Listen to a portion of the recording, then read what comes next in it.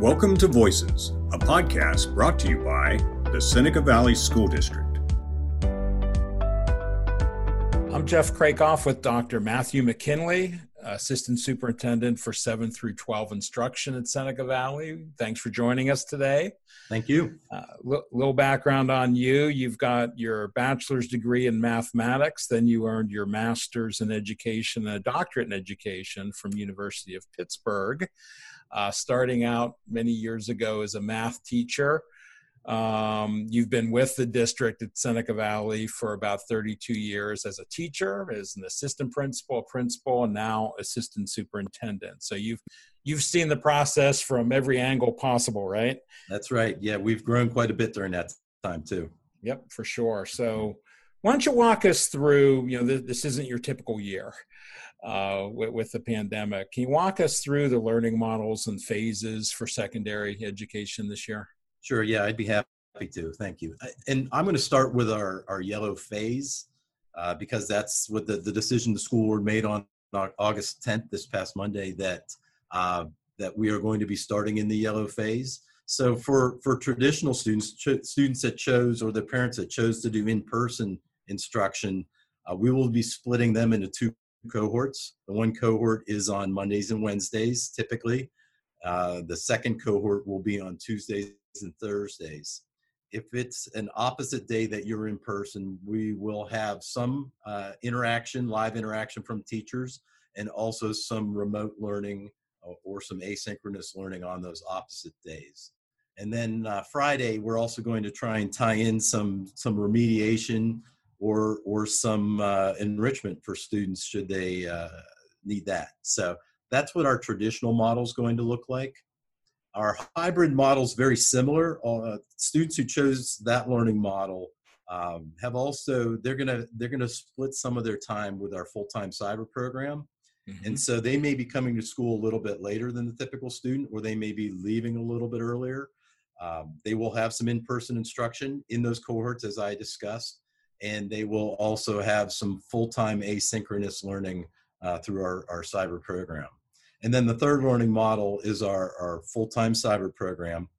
And no matter what phase we're in, be it yellow, green, or red, those full-time cyber students will have a similar schedule. They will be learning asynchronously with some synchronous options from their teachers in their learning, and that will remain unchanged throughout any of the phases. Okay. So if I'm a student, I'm scheduled for this fall, are there any changes that I need to know about? Yeah.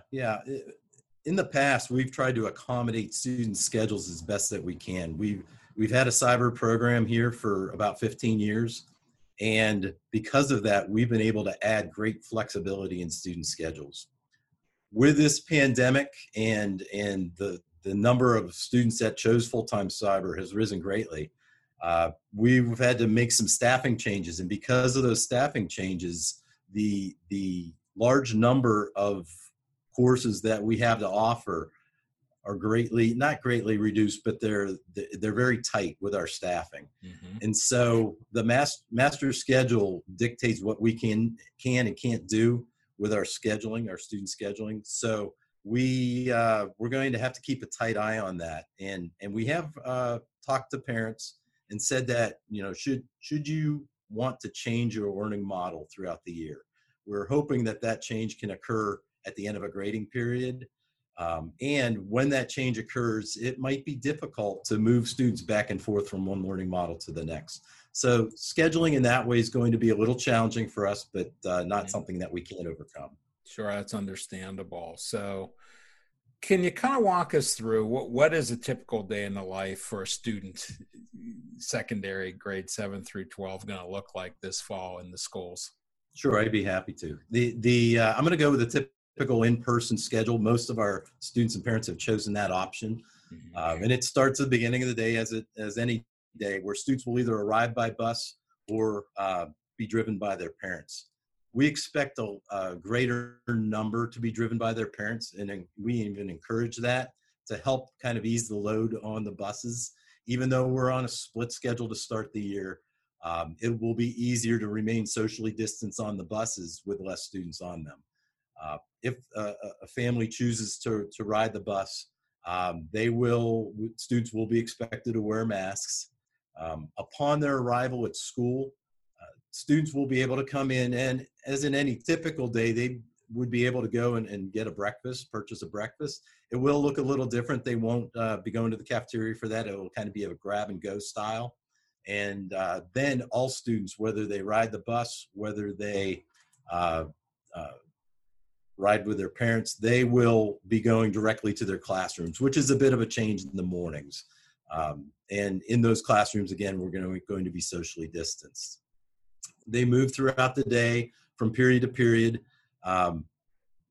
In the hallways, they're going to have their masks on. And even in their classrooms, if they're not socially distanced, they will have their masks on. If we are able to socially distance, they will be able to get some breaks from mask wearing in the classroom if there's more than 6 feet apart. In a phys ed class, if their students and teachers are able to go outside, they'll again be able to socially distance and take their masks down. But all other times, they will be expected to have their masks on and wearing those. When we move to the cafeteria for lunchtime, again, students will need to be socially distanced because in order to eat, of course, you need to have your mask down. We are going to have plexiglass in some areas. We've removed some tables and chairs, and even to the fact that some students at the secondary may be eating outside of the cafeteria. We've created a fourth lunch for this year, so that's going to look a little different, just to divide up the numbers a little bit more and ease the number in the cafeteria so that we are able to socially distance. Then one other thing I'd like to highlight is in our project-based classrooms, in robotics, in a tech ed class, in a family and consumer science class, where they're doing projects, in other classes as well, we will be providing gloves for students to wear in those classes if they're handling certain equipment. Okay. And then at the end of the day, we are going to have a staggered dismissal. In our 11th, 12th grade senior high school, student drivers will be dismissed at 2:33 and asked to leave campus as safely, but quickly as possible. And then we will have a phased dismissal with the remaining students to get on their buses and leave campus that way. So that's fairly general, but that's what a typical day in person might look like for students. Right. Okay, so we talked about in person. What are the differences in remote learning? Yeah, remote learning, we've learned a lot from the past spring and March, April, and May, and in the survey in which we gave parents and students to fill out. And one big change is, well, we have a couple changes. One big change is that we're going to have a lot more emphasis on interaction between teacher and student. And the live interaction is a bit of a gap that we missed. Some teachers were doing that, but others were not. And so that's an expectation that we're placing on our teachers this year. Also, we had a wide variety of resources. We're blessed at Seneca Valley that we do have a large number of resources. And we left it on the teacher to pick which ones they were most comfortable with and use those with their students. We are really at the secondary going to have a strong focus on our portal that parents and students are familiar with, and on Microsoft Teams, which we really opened up last spring. And we've done some trainings this summer in the opening professional development days. We're going to continue with those trainings with teachers. And that's going to be a big improvement, I think, and an opportunity in which they can interact live with their students. And then my final point is live streaming. We are opening that up for our teachers and for students that are home, either because they're going to need to be quarantined, they're ill for whatever reason. We are having our teachers work through Microsoft Teams to be able to communicate live, whether it's 15 minutes or 30 minutes in a day with their students. So that at minimum, students can hear the lecture and the communication that's going on inside the classroom. So those are some of the changes that we have planned for this fall.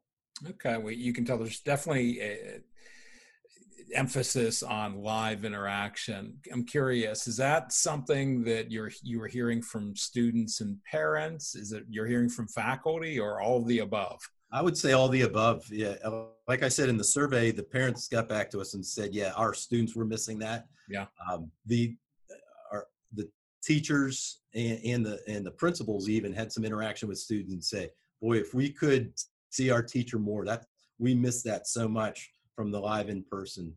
And also the teachers said it too. We just miss our students, and they may have not been up on technology as they wanted to be. So through these trainings, I think they're going to have more opportunity to do that with their students. Sounds great. So if I'm a parent, what are some of the main takeaways I need to be thinking about as we re-enter the schools this fall? Yeah, I would ask for parents' patience and flexibility. I think that's been our main theme since March. It's been a lot of effort from a lot of people, and there's so many unknowns that we still don't know, even through all this planning and preparation. But I would ask for their patience and their flexibility. The challenges are going to come. I know we can overcome them. We have a great staff, an awesome staff. So I don't hesitate in saying that at all. But I would just ask that they communicate with us quickly and clearly, and we will do the same with them. All right. Well, Dr. McKinley, thanks so much for taking the time. I know this is a very busy time of year.